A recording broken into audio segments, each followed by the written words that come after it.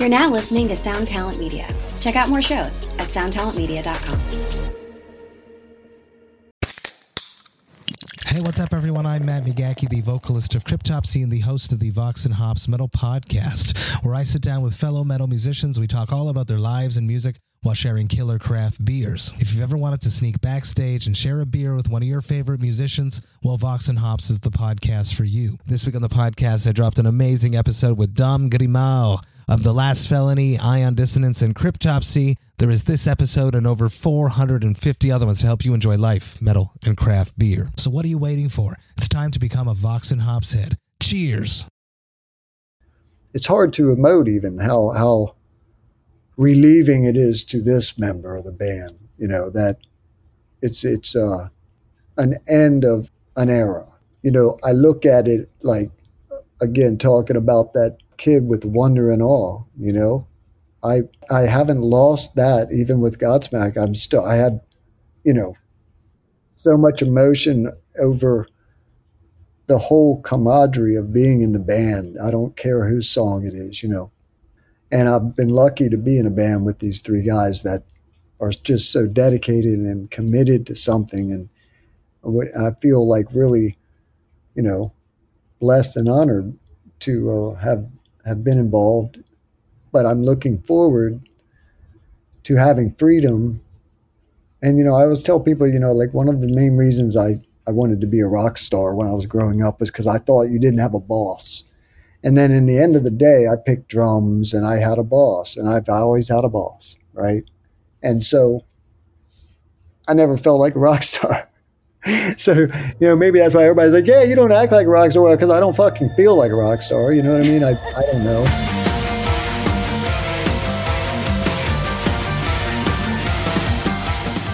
Ladies and gentlemen, the acid's just about to hit. You're welcome. This week, we're here with our, I don't want to say our favorite ever, but maybe he's our favorite ever person. Just person, not even guest. Person, collectively. He's a great drummer. He's got a #1 hit. I think he beat this band called Metallica at the Billboard charts, whatever. He's in a band called Godsmack. They're pretty big. He might not be able to get tickets because they're a big deal. His name is Shannon Larkin, and he's my friend. Shannon, how are you? I am doing great. A lot has changed since I've last been on 2020. And we've bonded in many ways. We're all real life friends. We're real life friends. All four of us. Yeah, in real life. Yes. Yeah. We are friends now. And it's a wonderful thing coming back on this show. And, you know, knowing you guys. Yeah, it's a different perspective when you know how crazy we are in real life as opposed to just on the show. You're also technically a executive producer on this show, so yeah, you should feel welcome anytime. I feel welcome, that's for sure. Well, first thing we got to talk about is your outfit. I'm very in love with the whole holiday thing. I don't care really about Christians, but I love Christmas. You don't say, with a giant pentagram in the middle of the room, like 25 feet that way. And I love you, you Jew, you beautiful Jew, you.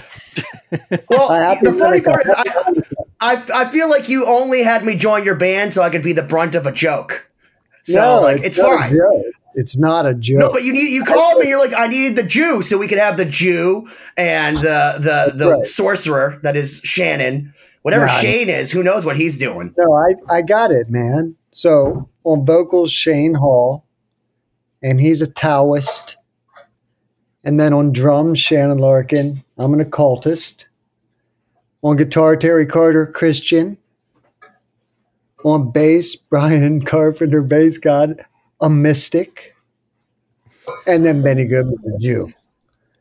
You guys got it all covered. What a nice, eclectic, perfect round of religious vomit. That is eclectic.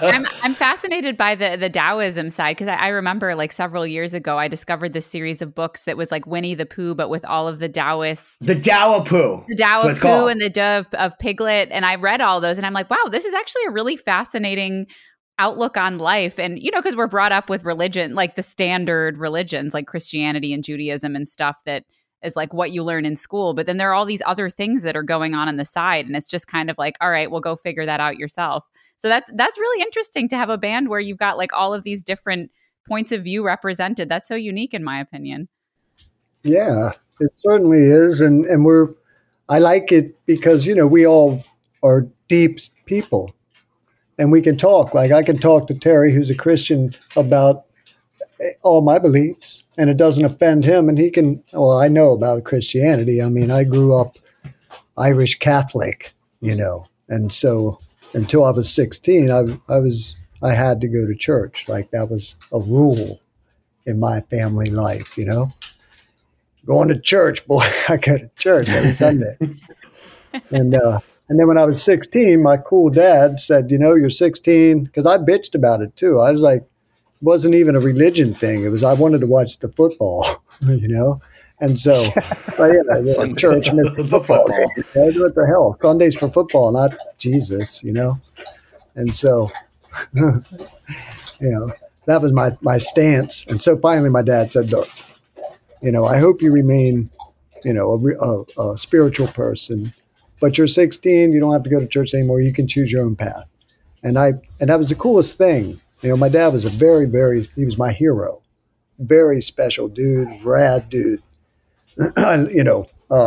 but he taught me so many great things like that I took to heart. Like, just so many. Anyway, my dad, bless him. I get nostalgic about family around Christmas, Same. No, but it's great for you to share those things because I love hearing those sides of people and like their background. And that's super cool because I feel like, especially in Christianity, there's a lot of pressure to like continue on with it. And I think to have the freedom at a certain age to go on and, just find your own beliefs and find your own thing is like, that's immensely powerful. I think to be given that freedom, from someone who is a practicing.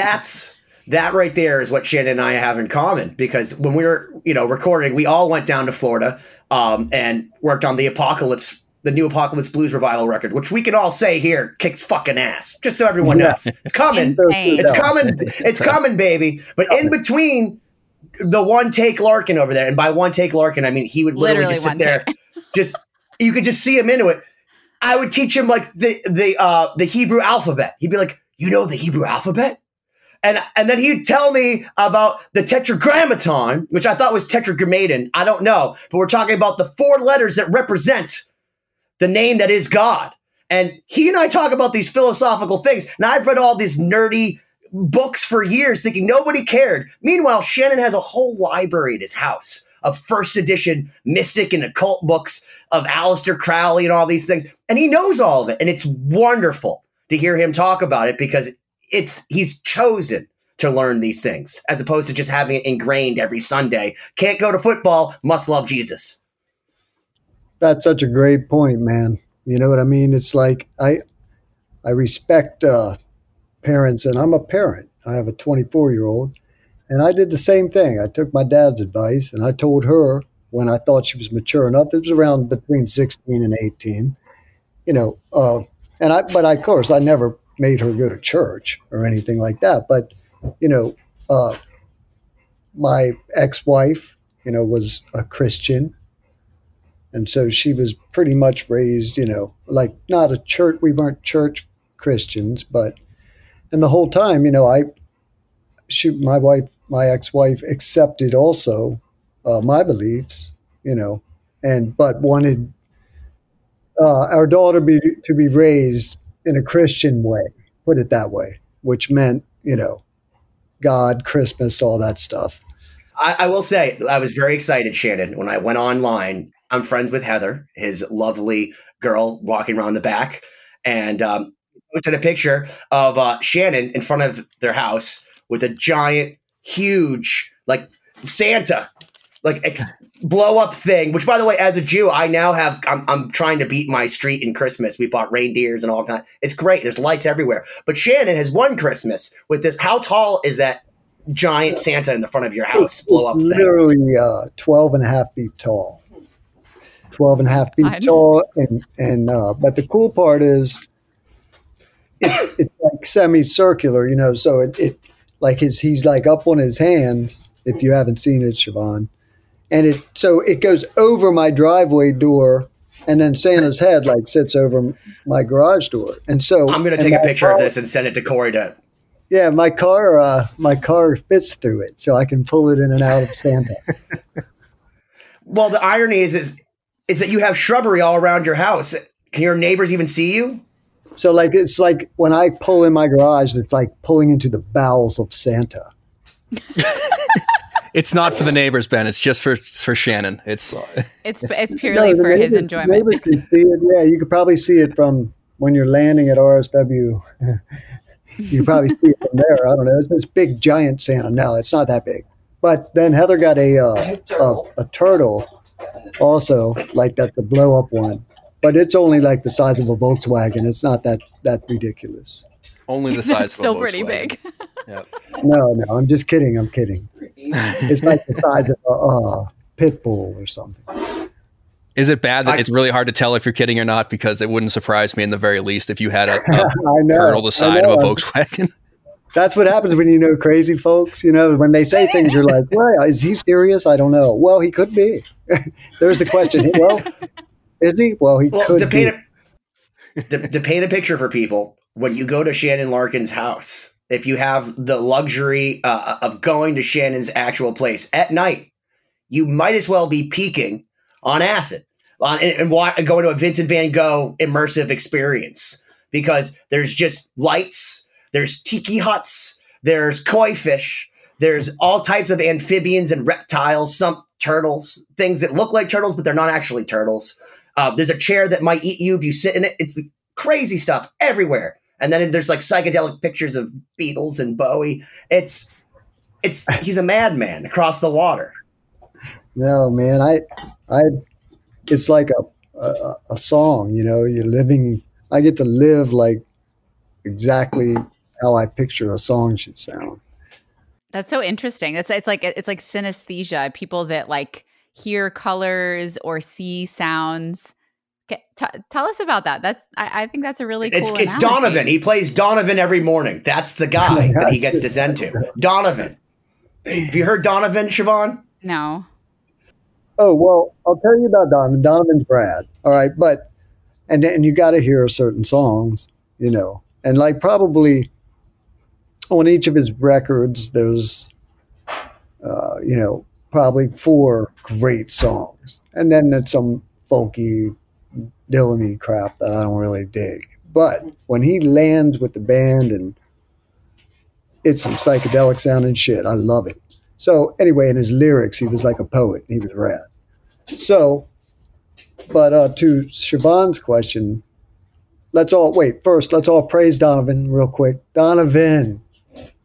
We praise Donovan. And now he's this old dude, and he let his hair grow real long, and he paints a third eye on his forehead and shit. I'm telling you, Donovan. His last record was Rick Rubin. He did his last record with. No shit. It was a flop too. I was like, Rick Rubin. He probably wasn't even there. He does that shit, you know, because No, man. He didn't even use percussion like on this Donovan record. I'm like, Jesus, did you do any research, Ricky? But so he's like, I did. I found all the pizza places within 4 miles of Donovan. Yeah, and all the porn sites, all the local porn sites.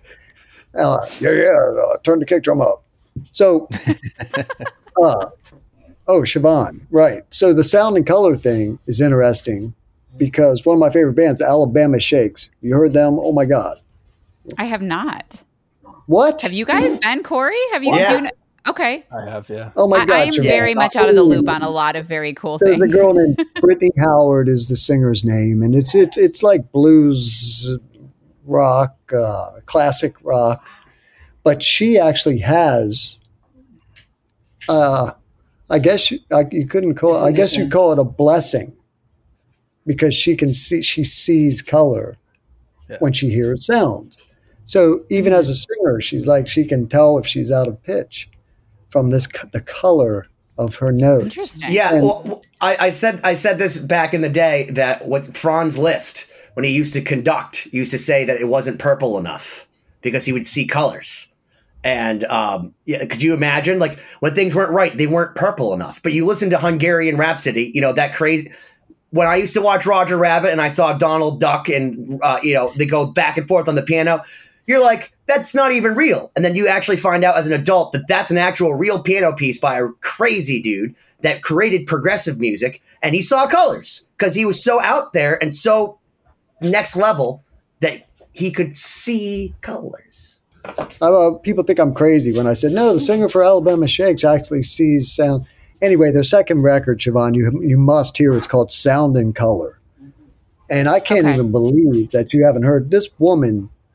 And, you know, listen, you know, she's no looker or whatever, but when she opens her mouth, my God, she's the sexiest thing ever.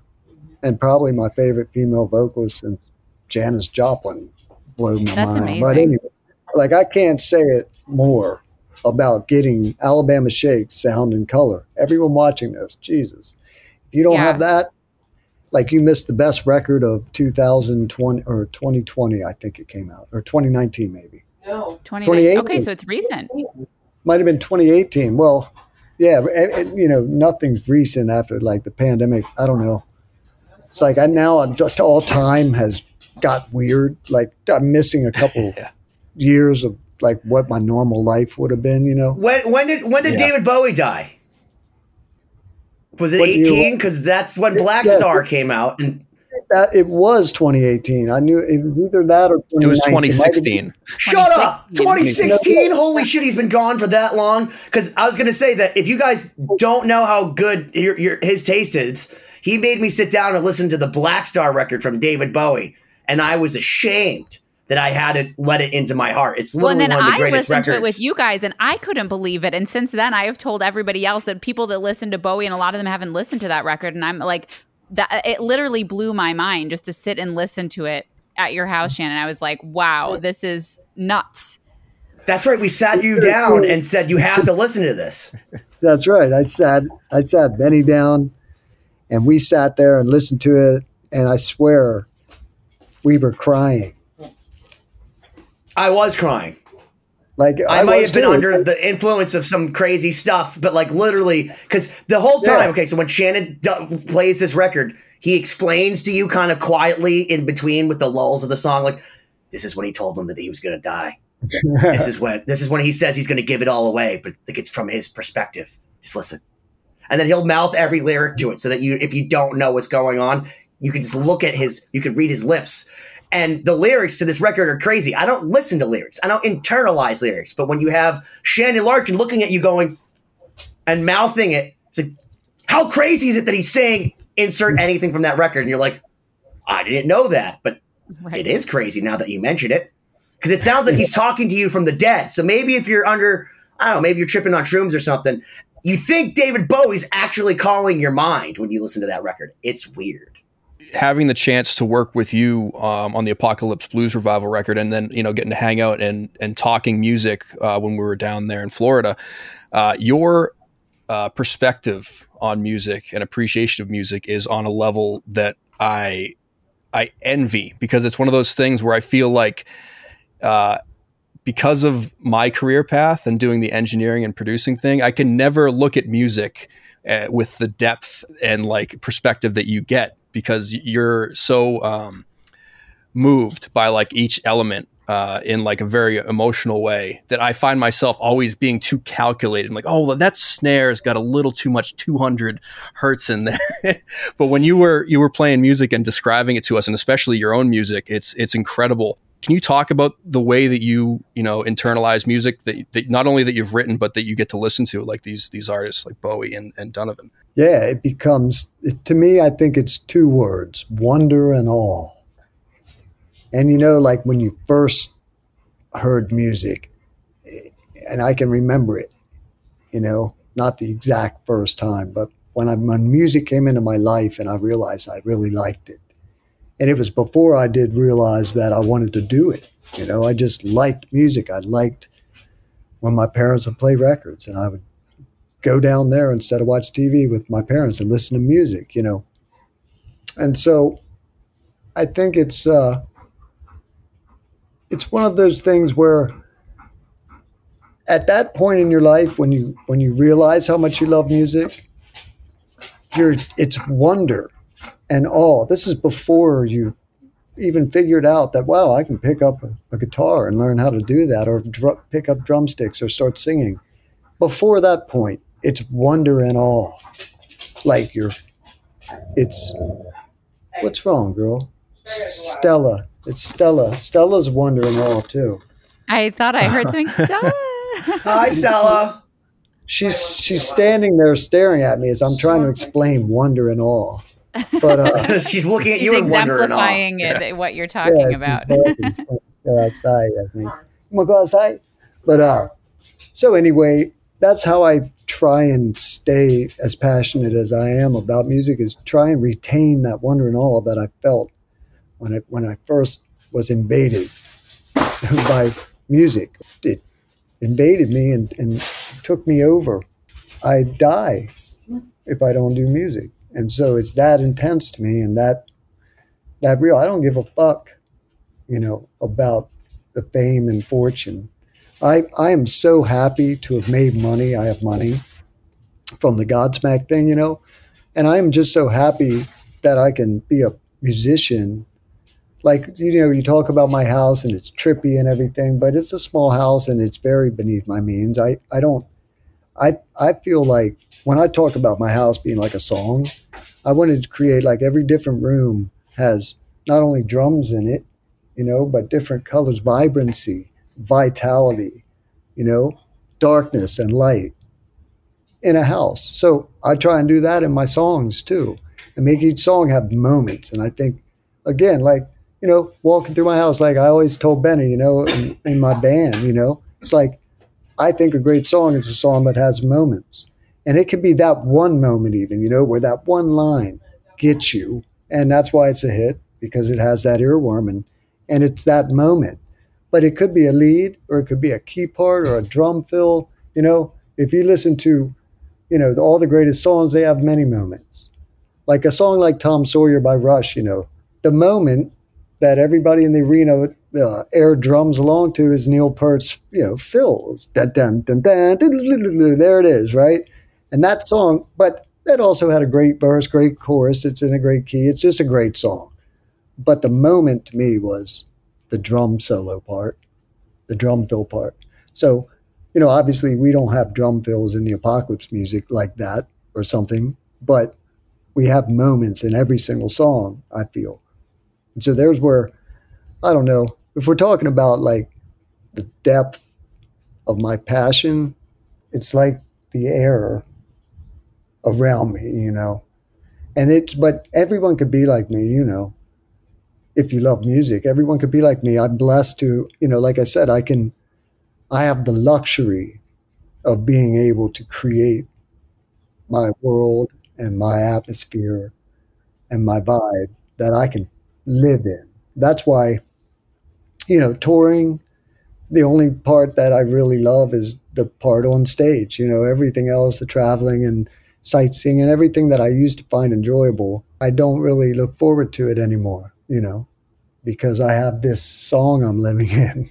That's amazing. Yeah, it's like, you really encompass it in your whole life. It's a way of being. I think you're right. It's how you sustain yourself. It's your life. It's what you breathe in. It's what you want to wake up to every day. And the theme carries, whether it's the way you live your life or the way you write a song or the way you perform on stage or what you go into music for. It's all for the same reason, I bet you one night Shannon woke up and thought, I was a salamander in my dream. If I could only make the perfect terrarium for myself. If I am the salamander, this is where I shall live, and it shall be a song. And that's where you live now. You were a salamander in another dream, man. I'll tell you this, man. If I had the money, all the money in the world, I could just go in a room with Benny, Terry, Brian, and Shane and make my place, recordable, like Benny's going to help me do a studio it. And Corey too. We're dragging Corey. We need him. Drag Corey in too, and then have special guest stars like Siobhan come in and help. But just make music for the rest of my life, like be damned all the releasing and I mean, I want people to hear this. I really do. I really believe in this, and I love it. And I think that the talent level, I've surrounded myself with greatness in Benny and Bass God, fucking Shane, and Terry Carter is my guitar player is just right. Corey and Benny, he's phenomenal. Oh, absolutely. Next level. Unbelievable. Oh yeah, and Siobhan too. You saw it. You witnessed it. What? So the people listening. So let's just explain this. So there's a band called the Apocalypse Blues Revival. And I don't know if we make blues. I don't know if we're reviving anything. I don't know what we're doing. But there's a guy named Terry Carter who's been in bands with Shannon all the way back to a band called Wrathchild, which if you don't know about them, they are one of those metal bands that influenced everybody from Pantera. Like everyone that I loved was influenced by Shannon and Terry. And they haven't been together for years. And now Terry has come and reunited with his childhood friend. They're childhood friends. And this guy, I just have to tell you, Corey and I and Siobhan, we all went down to the studio in Florida. And we've worked with some pretty incredible level guitars. Lost Symphony, LostSymphony.com. Lost Symphony. We worked with Jeff Loomis. We've had everyone from Angel Vivaldi. Crazy people. Yeah. This dude comes and plays a slide solo on a Firebird. And he's like playing into the console, having us turn it up to deafeningly loud volumes. And Corey and I just start to laugh. And he's like, what's going on? We're just like, that was it. He's like, I didn't even like that. Okay, because he's that incredible. Like Shannon says to everybody, oh yeah, this guy's the greatest. And it's like, it's hard to believe someone could be as good as Shannon because you're the greatest hype man. You're like Macho Man Randy Savage. You're like Hogan, Terry Carter. But this guy literally is what Macho Man Randy Savage says he's going to do to Hogan on guitar. Yeah. Well, it was, I didn't even have to Macho Man outs too much because I had him on those early demos when I first did Skinny and realized that song, Skinny and the Mushroom Fairy, off our upcoming record Snake Charmer that'll be next year sometime, on whatever label with whoever. Siobhan's the first thing you hear on the record, if that's the case, by the way. It is. It'll be Siobhan's violin is the first thing you hear on the new record. Beautiful, beautiful, beautiful sound right away. It's a beautiful record. I'm so proud of it, more proud of it than anything. I'm proud of the new Godsmack record, by the way. It's just, I can't wait. Number one? That little band. Well, that thing, yeah. We're number one, motherfuckers. It's Can I just tell you how I sent my mom something from Metal Injection saying that Metallica, a band that if you come down to my studio, I probably have 300 framed Metallica pictures and autographs of every one of them, came out with their first single in like 8 years or something. And you would think because it's Metallica who sell out 2 stadium dates in a row, like that they would be number one. No. 5 weeks, Shannon and the Godsmackers have sat at number one with their song Surrender. And then you'd think Metallica with fresh new energy after 8 years would knock you fuckers off. No, said Shannon and Sully and all those guys and the Godsmackers. You guys are still number one.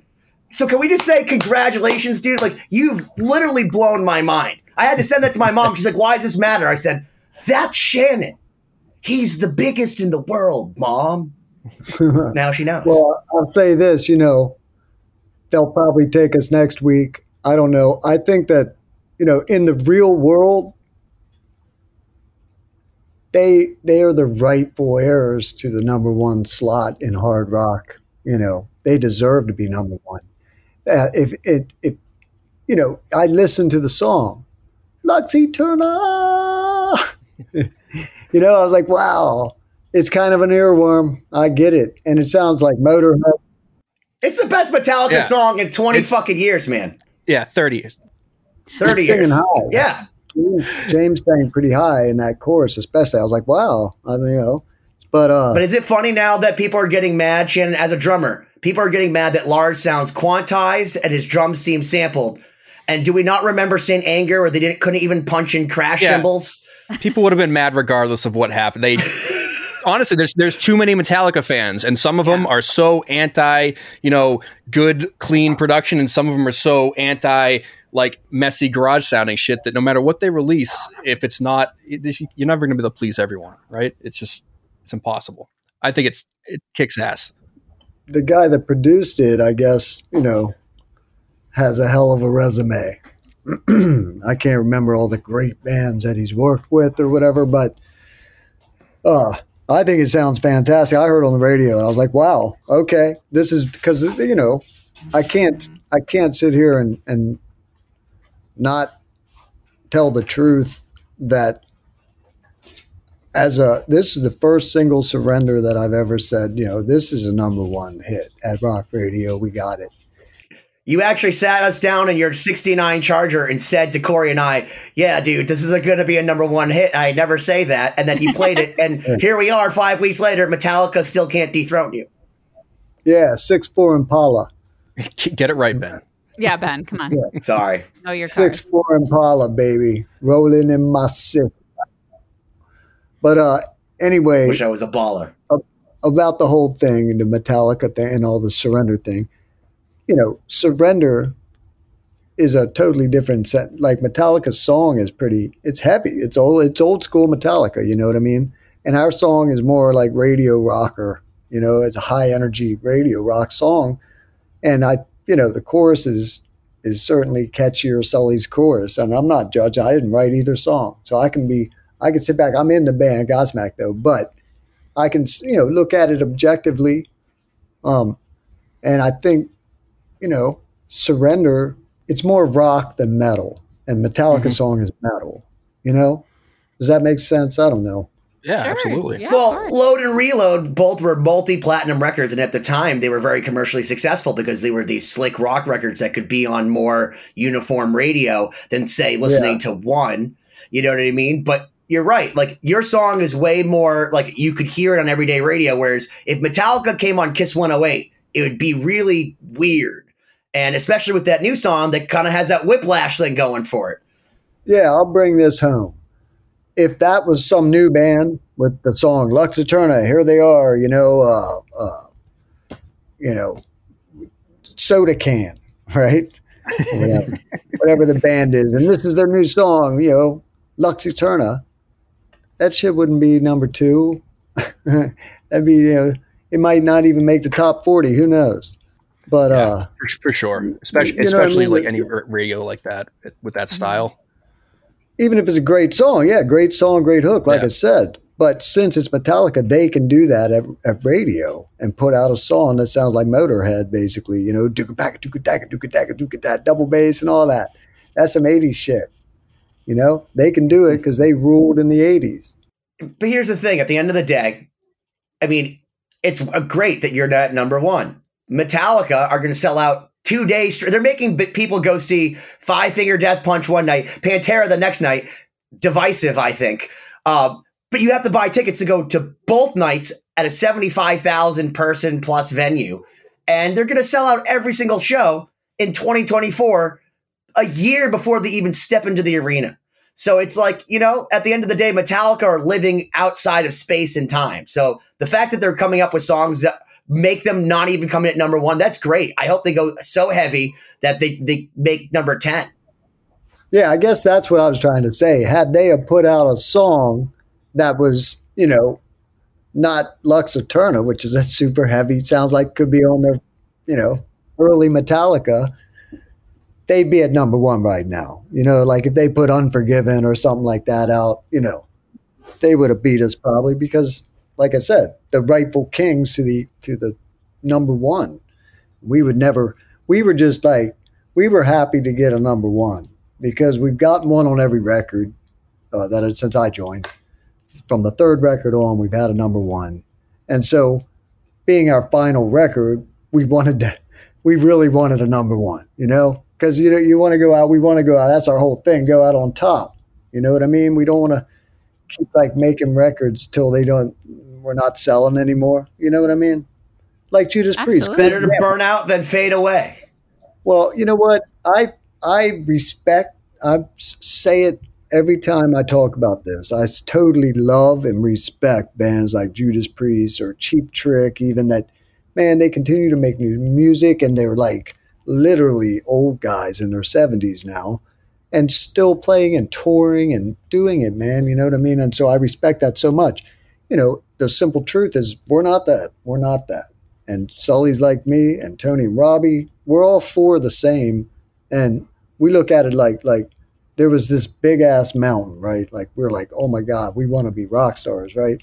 And then you guys probably, you know, my course. I didn't just get in a band and become a rock star. I put, you know, I was in 3 different bands before I got Godsmack and put out 6 different records on 5 different labels, you know, independents and majors, you know what I mean? Before I even got in Godsmack. So, you know, the Godsmack thing, again, I don't want to ever come off like ungrateful or egotistical when I talk about Godsmack, and you know, so sometimes I have to pick my words carefully. You know what I mean?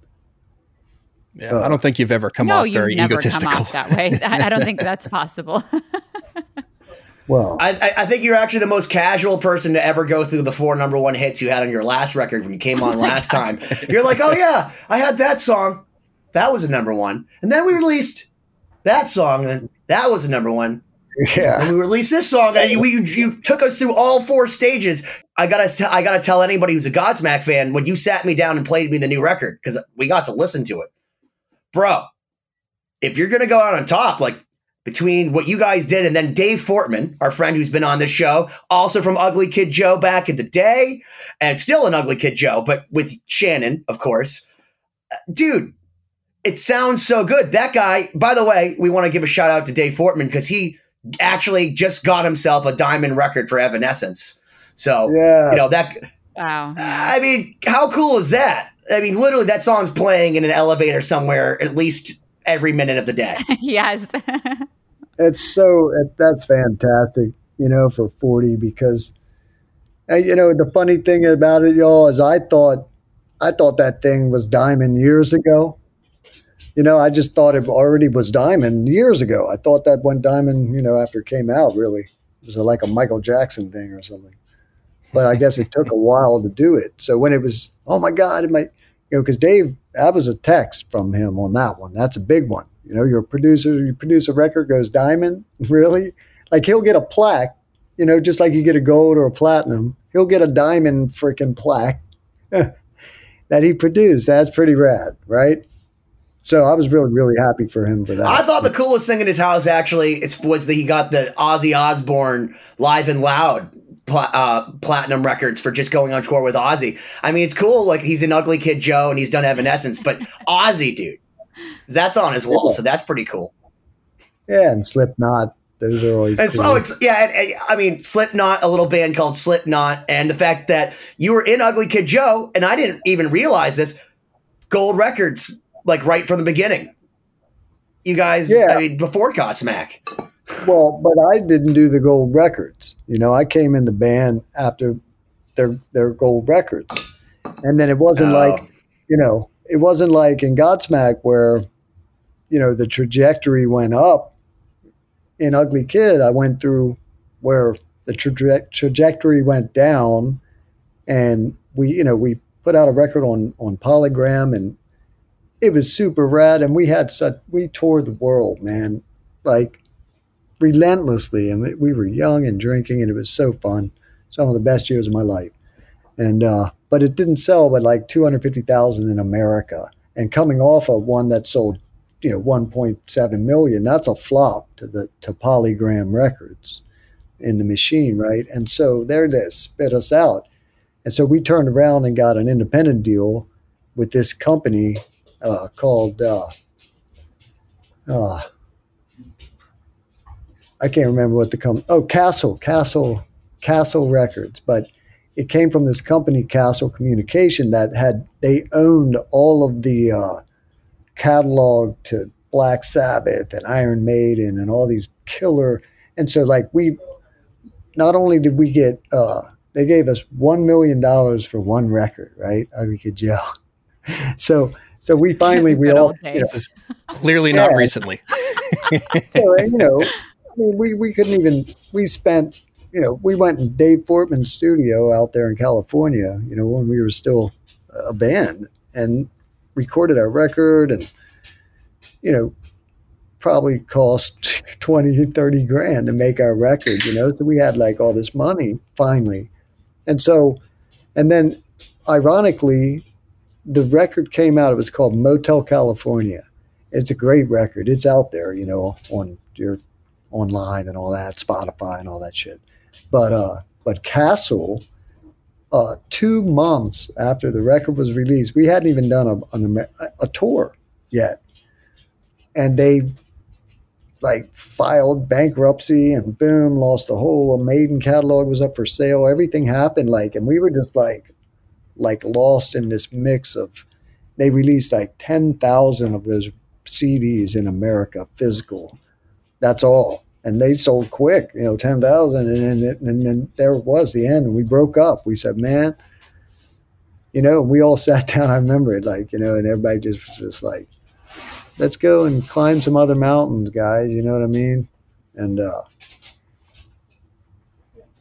but I went on to Amen at that point, a punk band. And now you get to be reunited with Mr. Fortman on the Apocalypse Blues revival, which is incredible. So it's it's crazy how it all comes full circle. It certainly does. And, the way like Dave Fortman even ended up, because what happened then, 17 years passed. And I was in the band Amen, made some records. Then I went with Godsmack. And 17 years passed since the day we sat down in Santa Barbara, California, and said, let's break it up, man. We don't want to be that band. Here we are, major label band. They'd sold millions. We toured the world, and then went to an independent label and didn't sell. So you don't go, that's it.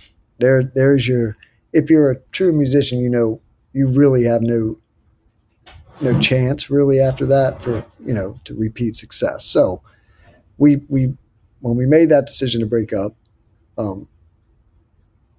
so anyway, 17 years passed. I was in Godsmack at the time, or still, for, I don't know what record we were on, but after 17 years. So, but, like 6 or 7 of those were Amen. Anyway, long story short, Whit calls me, the singer, out of the blue and says, hey, man, so we're going to make a record, and we want it to be the 5, me, Dave, Klaus, Cordell, and Whit. And I'm like, well, if I'm in Godsmack, so, I can't support, but will I go in the studio and make the record with y'all and do the videos? Yeah. And so I did. And it was just an EP we did. It was called Stairway to Hell. And like all the records are puns on big records, right? So the new record, by the way, is called Rad Wings of Destiny. I saw that. That's the most Dave Fortman thing ever. The Rad Wings of Destiny. Rad. Yeah, because, Sad Wings of Destiny, obviously, Judas Priest. But here's what's missing though. You need Dave on the cover cooking wings because he's a great chef. So if you could make his actual sad Wings of Destiny, Rad Wings of Destiny. That motherfucker, yeah, he can make Rad Wings of Destiny. Yeah, dude, that could be. He could come on 2020 and make Rad Wings of Destiny. That'd be awesome. Right. So we were talking about the Godsmack, the final record. Oh yeah, the final record. So because that seemed to be the question that everybody asks me when I do these things. And so, we're not everybody, Shannon. I know. We're way more interested in the Rad Wings of Destiny that we're going to have cooked for us by Dave Fortman. Well, what we were saying before is that you it's climbing the mountain of getting to the top, and what a lot of people, we got into the stories Being of a how rock you got star. there. Well, but all the things that happened before that, and that there was a huge climb. That's true. The good thing is that, we won. You did. You know what I mean? Just don't sell your music catalog to Michael Jackson. We went ahead and just won at the end, down by 3, and then we won it. And so, for people that go, oh my God, I can't believe they throw it away or whatever, not make me mad. if we ever like say that, let me think of somebody really prolific, like, I don't know, Quentin Tarantino. Well, I meant a living person that would want us to write a song for their new movie, right?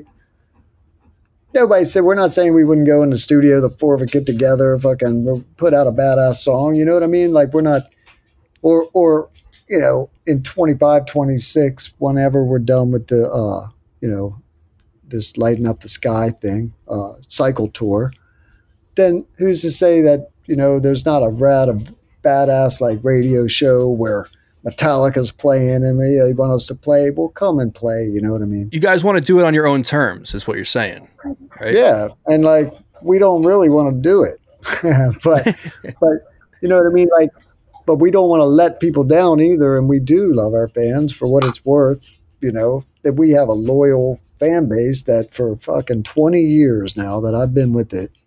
We come out and have success, and so that's hard. That's hard for anybody to even grasp how hard, like people that aren't in this business don't understand how hard that fucking is. It's not just music and all that.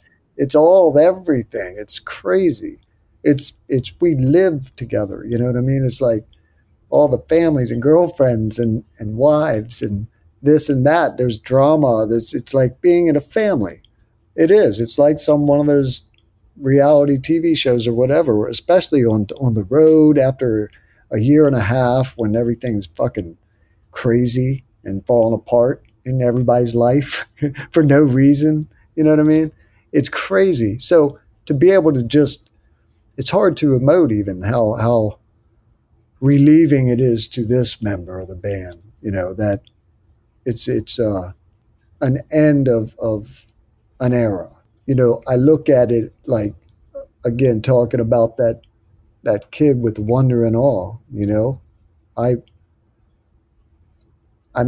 haven't lost that even with Godsmack. I had, so much emotion over the whole camaraderie of being in the band. I don't care whose song it is, And so, and I've been lucky to be in a band with these three guys that are just so dedicated and committed to something. And I feel like really, blessed and honored to have been involved.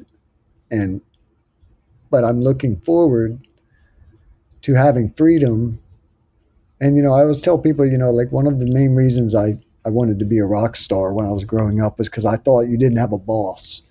And then in the end of the day, I picked drums and I had a boss, and I've always had a boss, right? And so I never felt like a rock star. So, maybe that's why everybody's like, yeah, you don't act like a rock star, because I don't fucking feel like a rock star. You know what I mean? I don't know. I don't try to I don't know.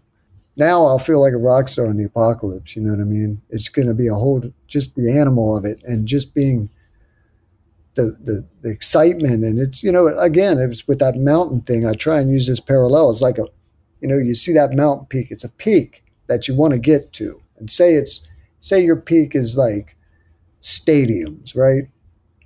Or your peak could be theaters, or your peak could be a music teacher. You want to teach.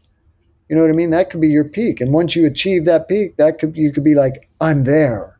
Well, I'm not there.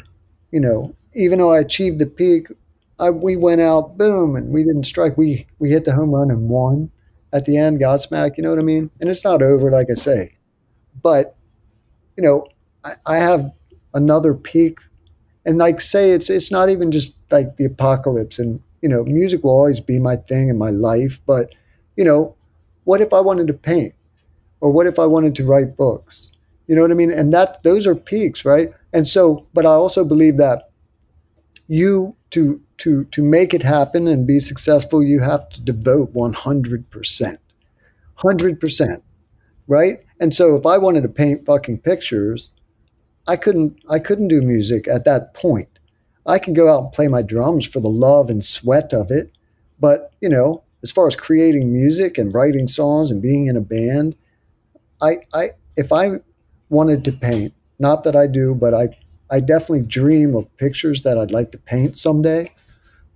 So, and books, I really feel like if I just said, fuck the world and went into book writer mode, I mean, I've written books that no one has read, you know what I mean? And so anyway, and they're not great.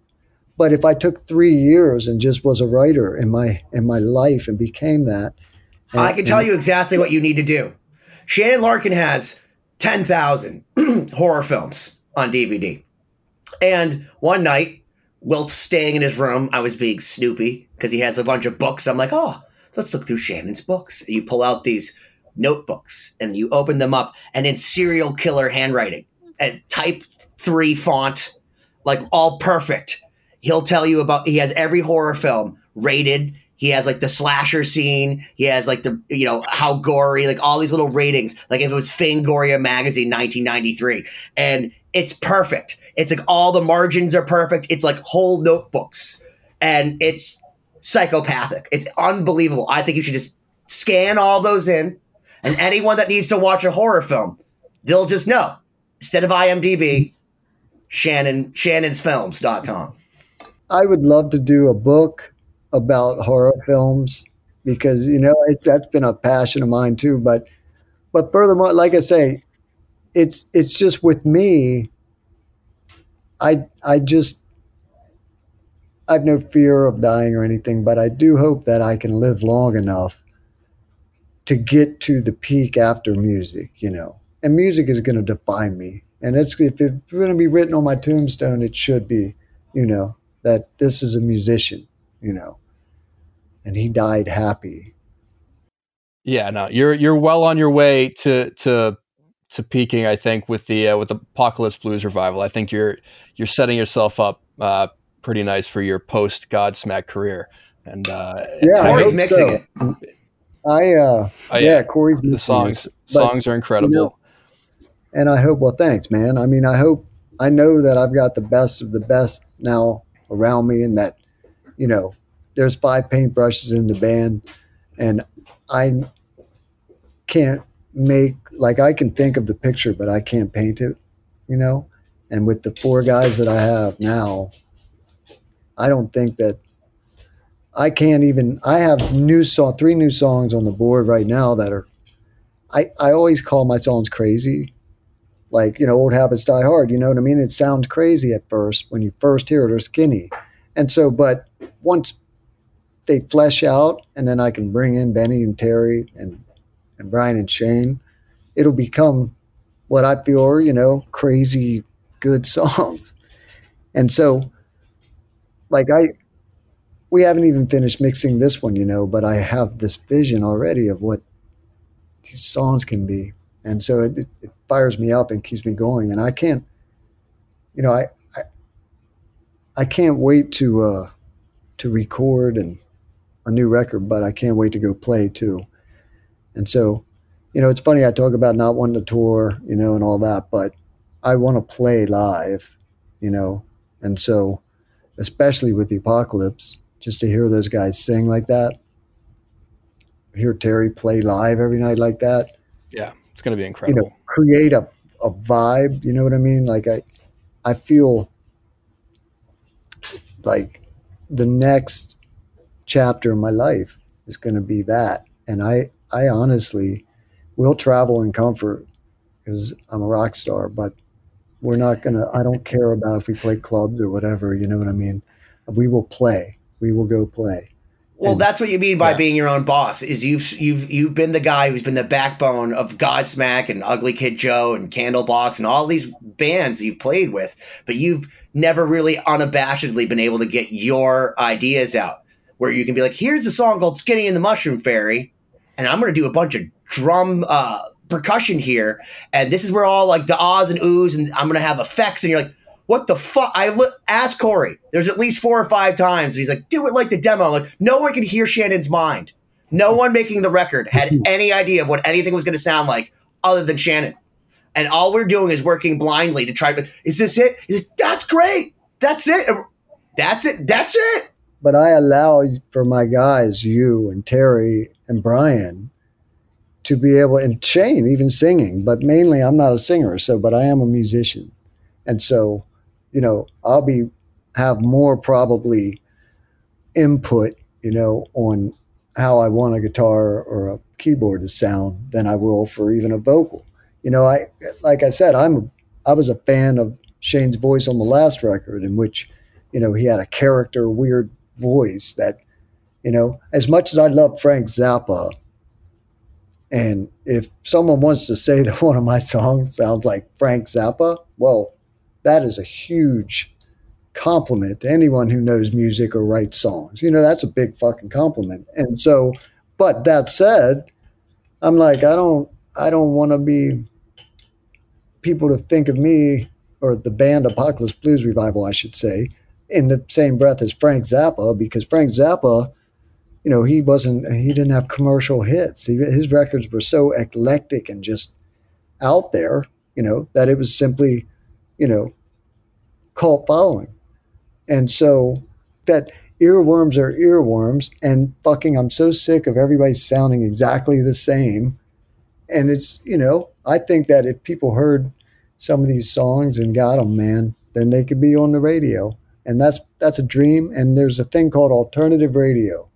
And alternative radio played, like, if you think about it, like, and I'm not so crazy, because bands like Lumineers, like the Lumineers, right? Or, you know, even Imagine Dragons, when they first came out, those were like unique, original bands that, you know, struck, and the colleges started loving them first, because that's how it goes. And then alternative radio plays it. Next thing you know, it's crossed over, and everybody in the world goes, Imagine Dragons. They become one of the biggest bands. Yeah. But, you know, but they didn't sound like fucking anyone else when they first came out. They actually had an original sound, you know? And so there are very few that do that these days and have an original sound and make it. So, can I tell you what they did that was so smart now looking back into the Matrix? And I know Corey wants to wrap this up so we can do part 2. It's the fact that Imagine Dragons came out when dubstep was really a thing. And then they decided to play it 60 beats per minute. And they did that really... And there you are, Imagine Dragons, 60 BPM. It's always a pleasure chatting with you, Shannon, and I hope you'll hang out for part 2 as we wrap up part 1. But but remember, congrats on being number 1. Yes. Thank you. It feels good, man. And it's a great song by Sully Erna and Eric Ron. And it's a real lyric, and the breakdown part to me was always the best part. You know, it's like, it has 2 earworms in it. You know what I mean? So I'm super proud to play it on that track. Hell yeah. So check it out. Surrender, Godsmack. It's everywhere, but you can find it pretty easily. No trouble finding it. And the full record, what's the release date? That is February something. I think it's like the 2nd or 3rd week of February. And we're going to put a second single out then too when the record comes out. But I don't know if I'm at liberty to tell you what it's called yet. So, that's all right. It'll remain a surprise. Honestly, I'm not even sure if we have decided exactly which song is going to be the second one. But I know which one I want it to be. We'll keep you apprised of any updates for sure. I think it's safe to say, though, having heard it, it's going to be a number 1. I'll say it. It's going to the next Godsmack single. Now, I'm predicting it right here, like Nostradamus. It's going to be number 1. It's a bold prediction. I tell you Ben. what, man. You know, we never had a record that had more than one number 1 until the last one, which, as you all know, had 4. And so, if you would have told me, you know, only 6 years ago that, this second single is going to be number 1, I'd be, nah, that's not going to happen. But now, after witnessing, you know, multiple ones, I will say it right here online. I think it's going to be number 1 too. After that, I have no clue, but I think the next song is going to be a number 1 because it's a good one. It's a barn burner, man. I'll say that. It's another high energy one like Surrender, but it's relentless. It's more high energy. It's got an upbeat, and it's super rad. Hell yeah. Yes. Well, we look forward to checking it out. And part 2. See you guys next week on 2020, 2020-d.com. Like and subscribe. Thank you as always for checking out this episode of 2020. Please visit 2020-d.com. Like and subscribe to the podcast so you don't miss out on future episodes. This week's throwback clip is from episode number 152, featuring Dave Fortman, producer of bands like Evanescence, Slipknot, Mudvayne, and more. Check it out. But the fact is, the microphone in my history has shit to do with the end product, because you can EQ the fuck out of whatever the vocal's going to be, man. Right. It's going to be down to whether did he fucking actually perform it correctly, like, or did he give us something that the world can call valid in emotion? You know, like these things are largely more important than the sound or the vocal. You know, the microphone, all these things. I spent years being in the engineer world, and then I spent years being against it because I don't really give a fuck what it is, man. I don't care if it's recorded to the dude made a 4-track on a cassette tape. I just want to know that it's going to make sense human to human, whether he can sing me the song or whether the actual lyrics even mean anything, you know, like those, I mean, how much more important are lyrics than a preamp? They're fucking massive. So I'm better off telling a guy to change the chorus and to rewrite it than to tell him that we need to switch preamps and make it like sound better. Ever wonder what a punch from Elton John feels like? Or how you'd cope with having turned down the chance to be in Nirvana? Or what signal Keith Richards gives when he wants you to get the hell out of his hotel room? Fans of Too Much Effing Perspective don't have to wonder, because they've heard these exact stories and a jillion others on our podcast. I'm Alex Hoffman, former tour manager for Radiohead. And I'm musician and comedy writer Alan Keller. On the TMEP show, we get guests like Nancy Wilson from Heart, Jeremiah Freites from the Lumineers, and Modern Family's Julie Bowen to tell us things they may have only shared with their therapist, clergy, or a TMZ stringer. So join us on Too Much Effing Perspective. That's EFFING Perspective. The only podcast you crank up to 11.